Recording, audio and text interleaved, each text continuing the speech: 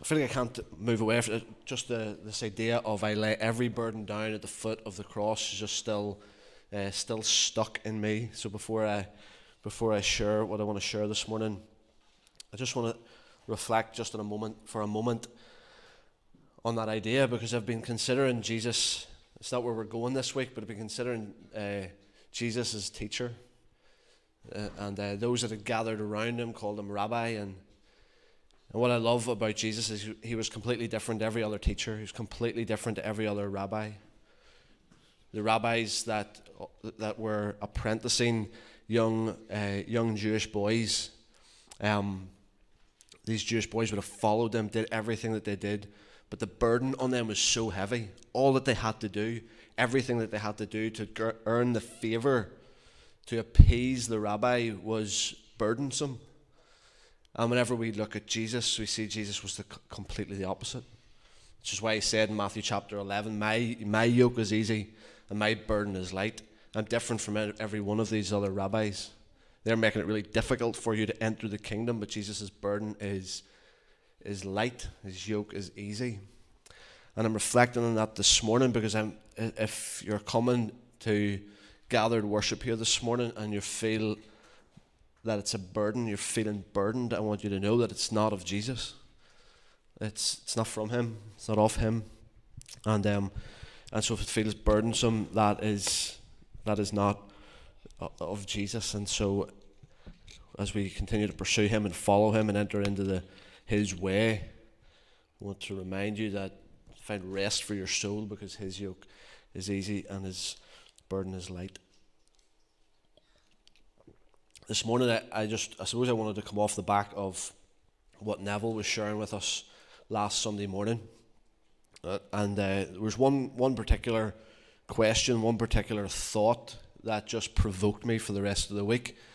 And I suppose just want you to enter into my thinking, and I want to provoke you to think around this question one more time. What changes do we need to make? What changes do you need to make so that we get to the end of the race? Neville brought us to Hebrews 12, the first couple of verses of Hebrews 12 last Sunday. And it was great. I thought it was an incredible job that Nev did last Sunday morning. And reminded us, in the middle of what he was sharing, he reminded us that we are not alone. There's a cloud of witnesses that are cheering us on. We are not alone. And he also reminded us, through the writer of the Hebrews, be careful what you carry. I suppose that touches a wee bit to what I've just mentioned there briefly. Be careful what you carry. Be careful of the load and the burden that you're carrying, because it can so easily trip you up. It can so easily entangle. It can so easily consume and get in the way of the race that is marked out before you. And so I've just continued to think about that question. I've continued to think, what changes are needed to make? What changes do I need to make so that I can get to the end? And not just get to the end, but that I finish well. What changes have I begun to make? What changes are essential, necessary, begun to implement, that are going to help me finish well? There's just a few things that I have thought about this week that I'd love to share with you. And maybe some of them will be helpful. Maybe some of them you'll disagree with. Maybe some of them it's not where you're at. But my intention, my hope, is that this question would continue to open up a conversation around our dinner tables, around a cup of coffee or whatever. Paul, writing to the Corinthians in 1 Corinthians 9, says to run in such a way in order to get a prize. Run in such a way to get a prize. And I am not 100% sure. I don't know if anybody knows exactly what that prize is. Put your hand up and shout out. I don't know if I know exactly what the prize is, but I am pretty sure whatever the prize is, it's going to be based on how we have loved God and how we have loved others. It sounds incredibly simple and incredibly basic, but I think in order to make it to the end and finish well, in order and run this race, in order to get the prize, It's going to be based on how we have laid our lives down for Jesus, how we've laid our lives down for the kingdom, how we've laid our lives down for one another. And I know within the few of us that are here this morning, and maybe even those watching, we all have our leanings toward a certain maybe denomination, or we all have our preferences. There's we can't doubt that, we can't deny that. I find it really hard to enter into robust conversation without people being willing to acknowledge that you are entering into it with your own bias. We're all entering into it with our own preferences. But it's not going to be based, winning the prize, whatever the prize is, it's not going to be based on your knowledge. It's not going to be based on whether on what you know. It's not going to be based on whether you were right or not. I'm pretty sure that the prize is not going to be based on any of those things. It's going to be based on how you've loved God and how you've loved others. It's going to be based on how you have loved. And so what changes do I need to make? What changes do you need to make in order to make it to the end? In order to finish well, in order to run in such a way to get the prize. Neville came up last week with his marathon medal in his back pocket, and I got very nostalgic last week as I was sitting there and thinking back to my sports days. And I was going to bring my medals and trophies, but I didn't have enough room in the car to bring them this morning.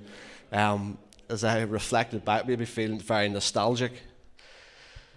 And it's been it's part of the challenges that a coach helped David with the under-13s, and so all that they have ever known me is to be this shape. They've never known me any other way, and so whenever I try to tell them that I used to be fast, I used to be an athlete, I used to be a sportsman, they just refuse to believe me. And so part of me is just it's going to, at the risk of being self-indulgent in sports, there is still some part of me thinks that I can do what I used to do. And so you get a group of men or a group of boys together, the testosterone increases, and the ball is put out into the middle of the field, and I still think that I can do what I used to be able to do. Caleb started to play rugby, and he's I'm already thinking he's going to be able to take me down in no time. Because I still think I can get down and wrestle and grapple the way that I used to, and I can't. And so you can blame age and injuries and all of that sort of stuff. But if I go out onto that sports field with other men and young fellas, if I don't make the necessary changes, it's going to lead to burnout, or it's going to lead to injury, or most inevitably, it's going to lead to embarrassment. And there's a part of the pride that still is in me cannot bear the thought of not being able to do what I used to. But if I want to finish well, if I want to finish the game well, this analogy is not going to work perfect. I don't want to try and squeeze it too hard, but if I don't make those changes, it's gonna lead to not finishing well. It's going to lead to possibly not even getting to the end of the game. And so for me, as I continue to continue to think through the changes that are necessary, I'm so conscious of the need for humility. And so I think humility sort of overarches the three areas that I want to talk about this morning. Humility is needed to make changes. Humility is needed to be able to say, whether it's in the sports field or whether it's in this journey of faith, to be able to say, do you know what, I was wrong. I got that wrong.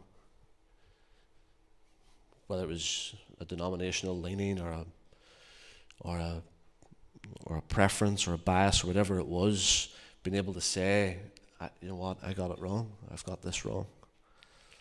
Humility is needed to be able to say, I need some help.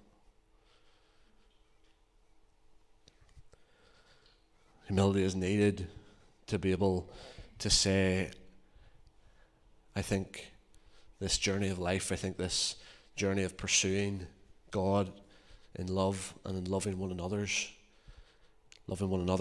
I need to listen to other voices. That requires humility. And so whenever we're talking about change here, I'm not talking about change just for the sake of change's sake.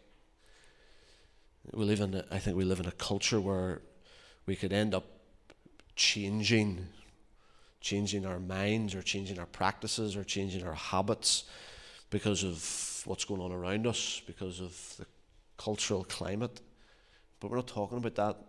We're not talking about changing just for change's sake, but I'm talking about changes that are needed to finish well, changes that are needed to help me or you to love God and to love others. And so these three areas of change,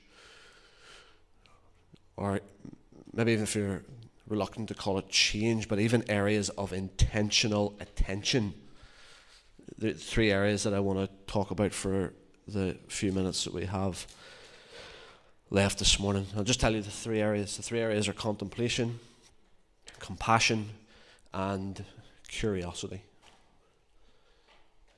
And 3 C's. I promise I didn't do it intentionally on purpose, but I had 2 C's, and then I thought, what could I get? Where could I find another C here? So I shoved compassion in the middle. You couldn't have 2 C's, you need 3. So contemplative, compassion, and curiosity. And so as I share these things, hear me. This is my story. This is sharing some of the things that I find necessary in order to finish well, in order to tweak so that I get to the end. And so you don't feel bound to agree with these. Don't feel bound to implement them yourselves, because it's maybe not where you're at, and so don't feel any pressure there. But as I said at the beginning, my hope is that it opens a conversation, that we would begin to ask honestly about areas of change or intentional attention that need to be given to our lives. And so for a moment, contemplation is something that emphasizes the attention and the awareness of God. I think also of self. It emphasizes the attention on our self-awareness, but more importantly, more significantly, it emphasizes God awareness. It emphasizes the need to pay close attention. And so I don't know what your upbringing has been like. I don't know not everybody, I know some of you, what your church upbringing has been. For me, if you're anything like me, if your upbringing was anything like mine, my understanding was that faith is all about activity. Faith is this journey of faith. It's all about action.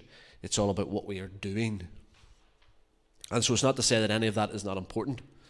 That's not what I'm saying. But I think we need to get to this place where it is equally as important who we are becoming as what it is that we are doing. And so faith is not all about activity, action, and what we are doing, but it is equally about who we are becoming. And I know for me, so this is where it maybe feels a bit personal, but I hope this is still helpful.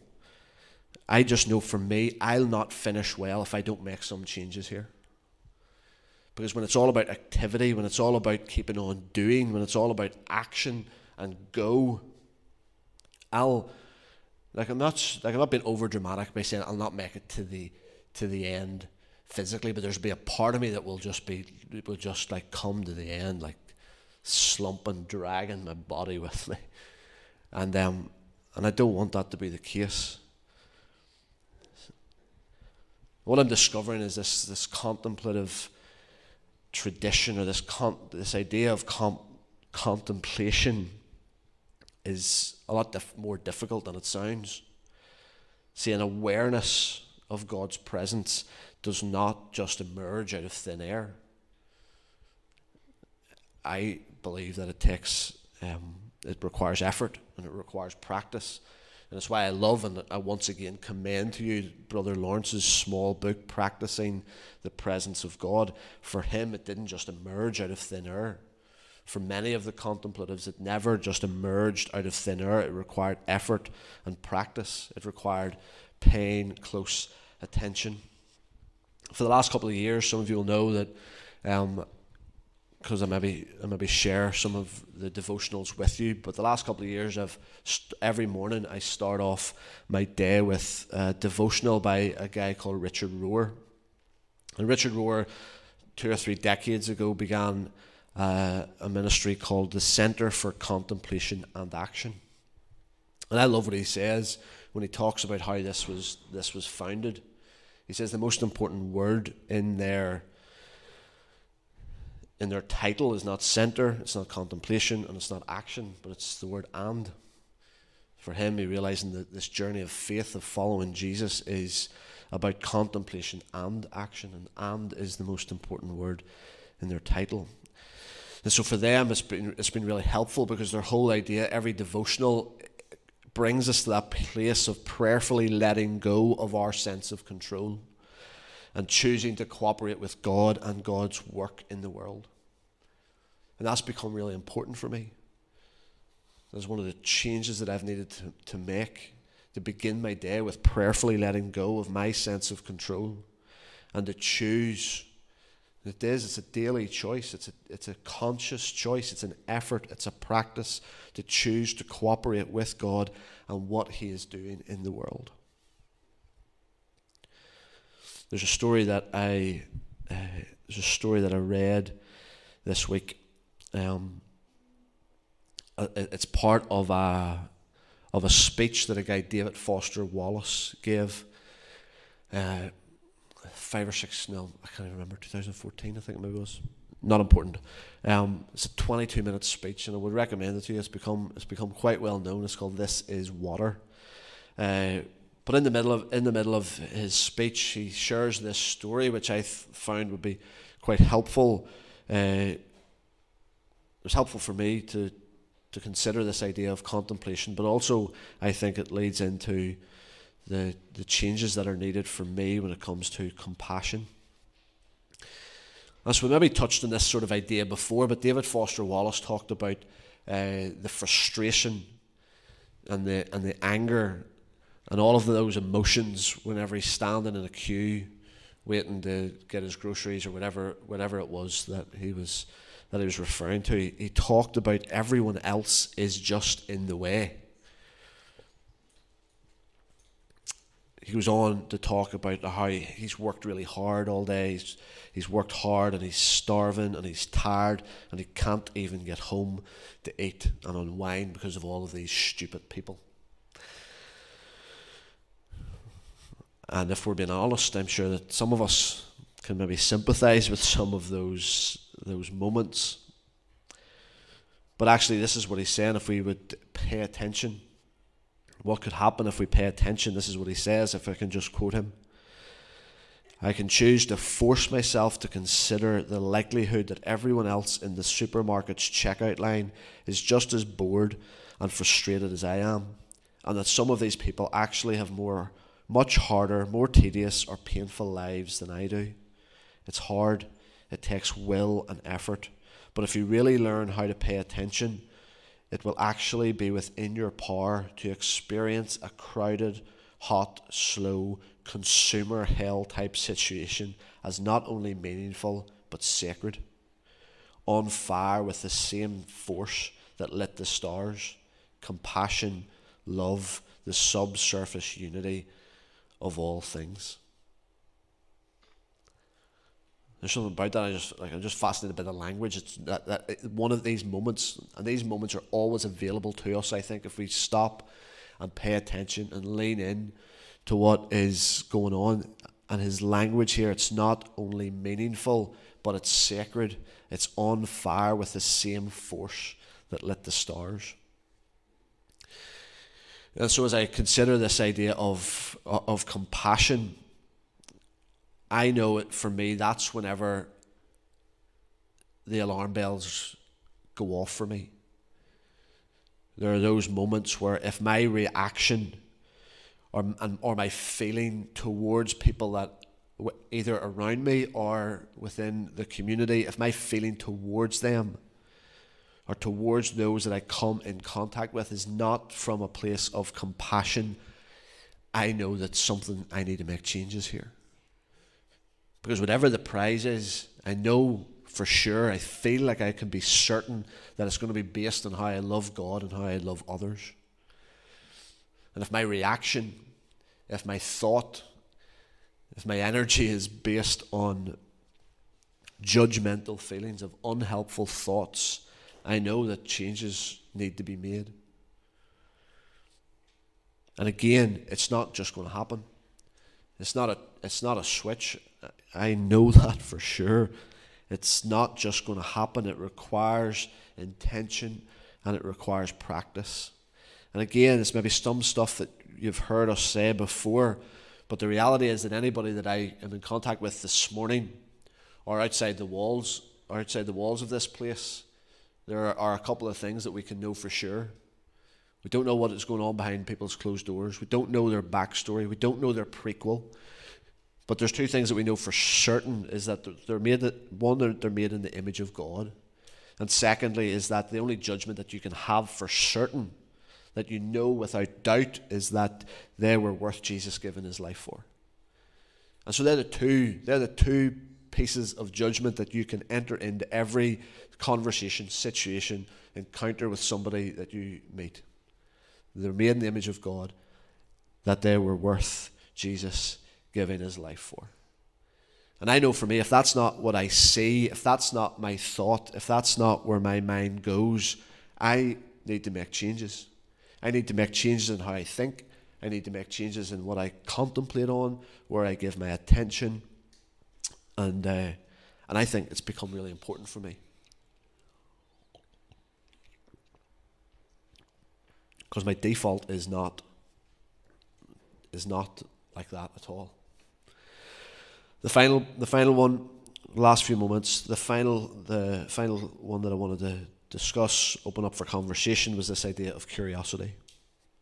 And a couple of weeks ago, I wasn't really thinking about this until this morning, but 2 weeks ago we talked a wee bit about recapturing or being recaptivated once again by the story of Jesus, by the person of Jesus. And so I suppose curiosity is related to wonder. There is something childlike about curiosity. And remember, we shared this verse. We shared Matthew 18 a couple of weeks ago, that Jesus said to the disciples, unless you become like little children, you will never enter the kingdom. He used a child as a moment of teaching often. He said, guys, don't forget this. Unless you change and become like little children, you will never enter the kingdom. And so what curiosity looks like in our house, and anybody that has small children, what curiosity looks like is the question is being asked why, like all of the time. That's what curiosity looks like. And maybe it can grate, maybe it can get annoying at times, but it's curiosity. It's this childlike wonder that wants to just know why you are doing that. Why are you sitting there? Why did you put that spoon in that drawer? What, like, just why for everything? But there's been something about that, and I don't know if that's what I sound like when I approach God. Thankfully, I don't think I frustrate him with my questioning. But for me, part of my story is that I feel like I never really asked why until 2 or 3 years ago. I feel like I was just accepting the script that was being handed. And I'm not saying that the script was bad or anything like that, but I never asked why. There was never the childlike wonder that came alive in me. There was never the curiosity that wanted to know why. That read through the first 11 chapters of Genesis and ask why. I felt like I can't ask why. That would be doubting. That would be questioning the very root of our faith if I was to ask why, and so I didn't. But for me, my story, where I'm at, from my journey of following Jesus, I've discovered that if I'm going to finish well, if I'm going to make it wholeheartedly to the end, I need the gift of curiosity. I need the freedom to be able to ask why loads. And I think Jesus gives us that. I think the Psalms remind us of that. David, just in case nobody likes it, I'll blame David. David got me onto Ted Lasso, and it's really fun, really good fun. I've really enjoyed it. But I was struck a few weeks ago when I watched a particular episode, and Ted Lasso quotes Walt Whitman. Talks about being out in the car with his wee boy, and graffitied on the wall was this quote from Walt Whitman: "Be curious, not judgmental." And then Ted Lasso goes on to tell a story about when he was growing up. When he was growing up, he was misunderstood by his peers. Nobody got him. He was the butt of their jokes, all of that. They didn't get him. And Ted Lasso's summary of these guys, based on this quote, was that they thought they had everything figured out. But all they did was judge everything and judge everyone. There's something about that like, I didn't feel condemned by it, but whenever I heard that, genuinely, I thought, actually, that sounds like me. A number of years ago, whenever I was maybe in conversations around faith, in conversations of where people were at in their journey of discovering or understanding or who God is or what is He like. And because I thought I had everything figured out, and every doctrine's I dotted and its T crossed, and felt like I'd figured things out, but all I did was judge everything and judge everyone. And Ted Lasso finishes his telling of this story and says if they were curious, they would have asked more questions.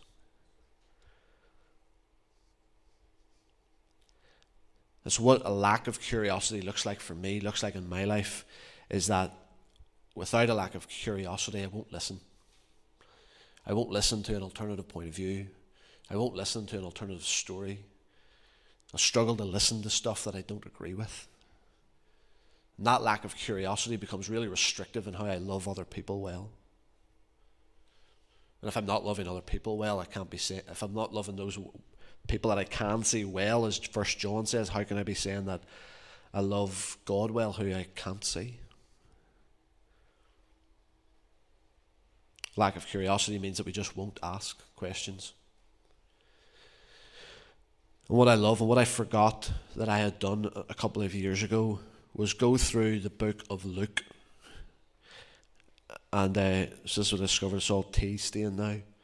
But that is 70 times in the book of Luke where Jesus asks a question. And you read through the book of Luke, I found myself reading through some of those questions that Jesus asked and be like, Jesus, you're just answering a question with a question. How frustrating would that be? Really wanting to discover the pearls of wisdom and all of that, and Jesus asks a question with another question. Like 70 times. In 24 chapters, Jesus is asking a question. I love that. I think when we have a lack of curiosity, we're just on the defense. We're just on defensive mode all of the time.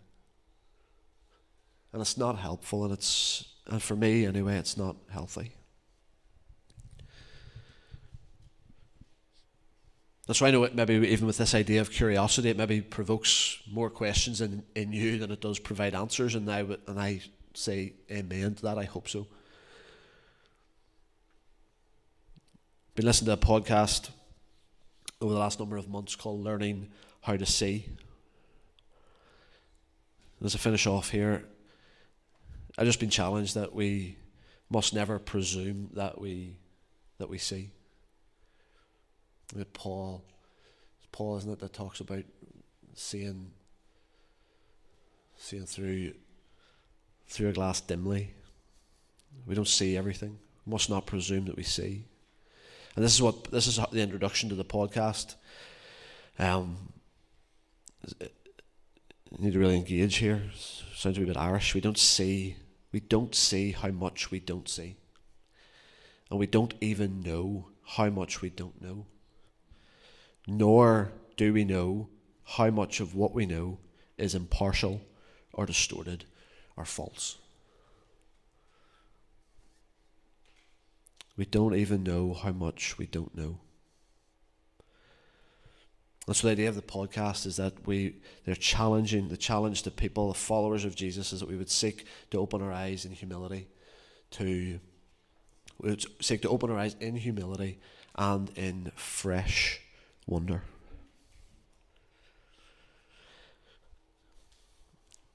And so this verse that I finish with has become the place that I've went to, honestly, over and over again this week. 1 Corinthians chapter 8, verse 2. And Paul says, we know that we all possess knowledge, but knowledge puffs up and love builds up. And verse 2 says, the man who thinks he knows something does not yet know as he ought to know. And so every time you think that you've got it worked out, you've it all figured out, you know it all, Paul is saying you still don't. You still need to discover. You still need to keep your eyes open. You still need to enter into conversations with ears that are open. You still need to come with humility. The Message version says that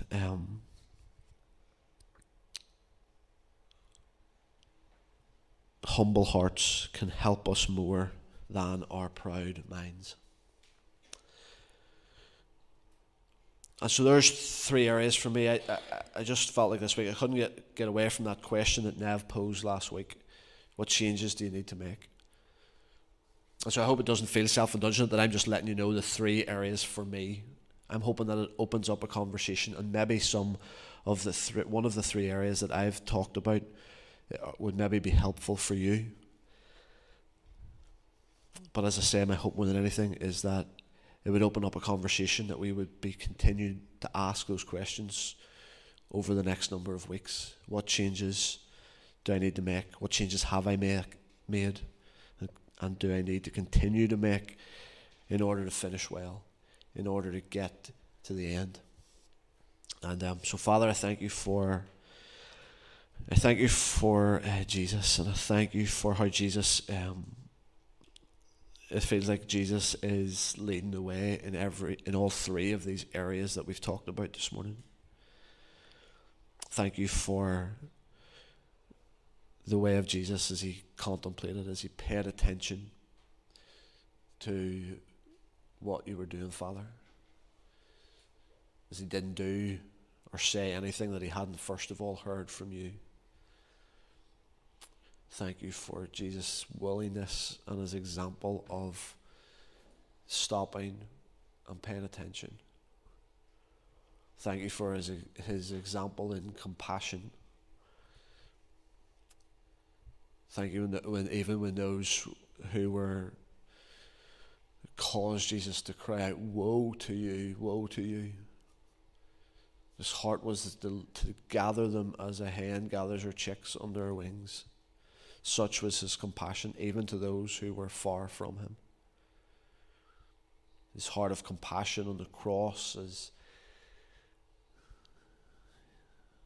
he asked you, Father, that you would forgive those because they didn't know what they were doing. Thank you for how he continued to look out at the crowds who were hopeless and harassed, and he was moved, deeply moved with compassion. And thank you for Jesus, for the example you give even in asking questions.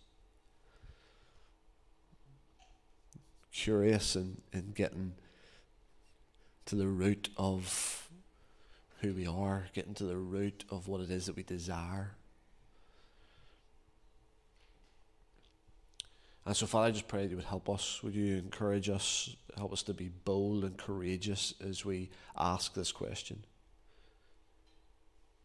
It's a bold question to ask. What changes do we need to make in order to get to the end? And so, Holy Spirit, would you empower us and help us, and let us hear you. Let us keep close to you.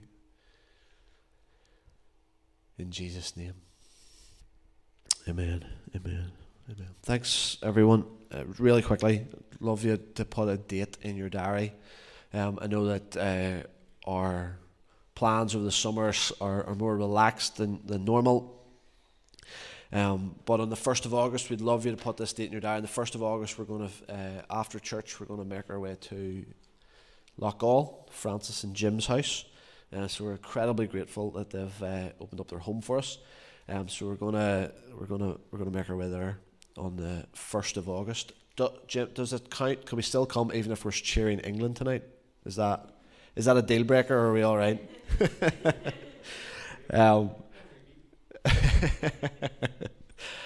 So Saturday the 1st of August, and as David has said, David's with us next Sunday. Next Sunday's going to be speaking to us. If there's any conversation, if there's anything that's sort of stirred or opened up or whatever today, please get in touch. Let's get a coffee or do whatever we need to encourage each other and help each other work this all out together. All right? Have a good day.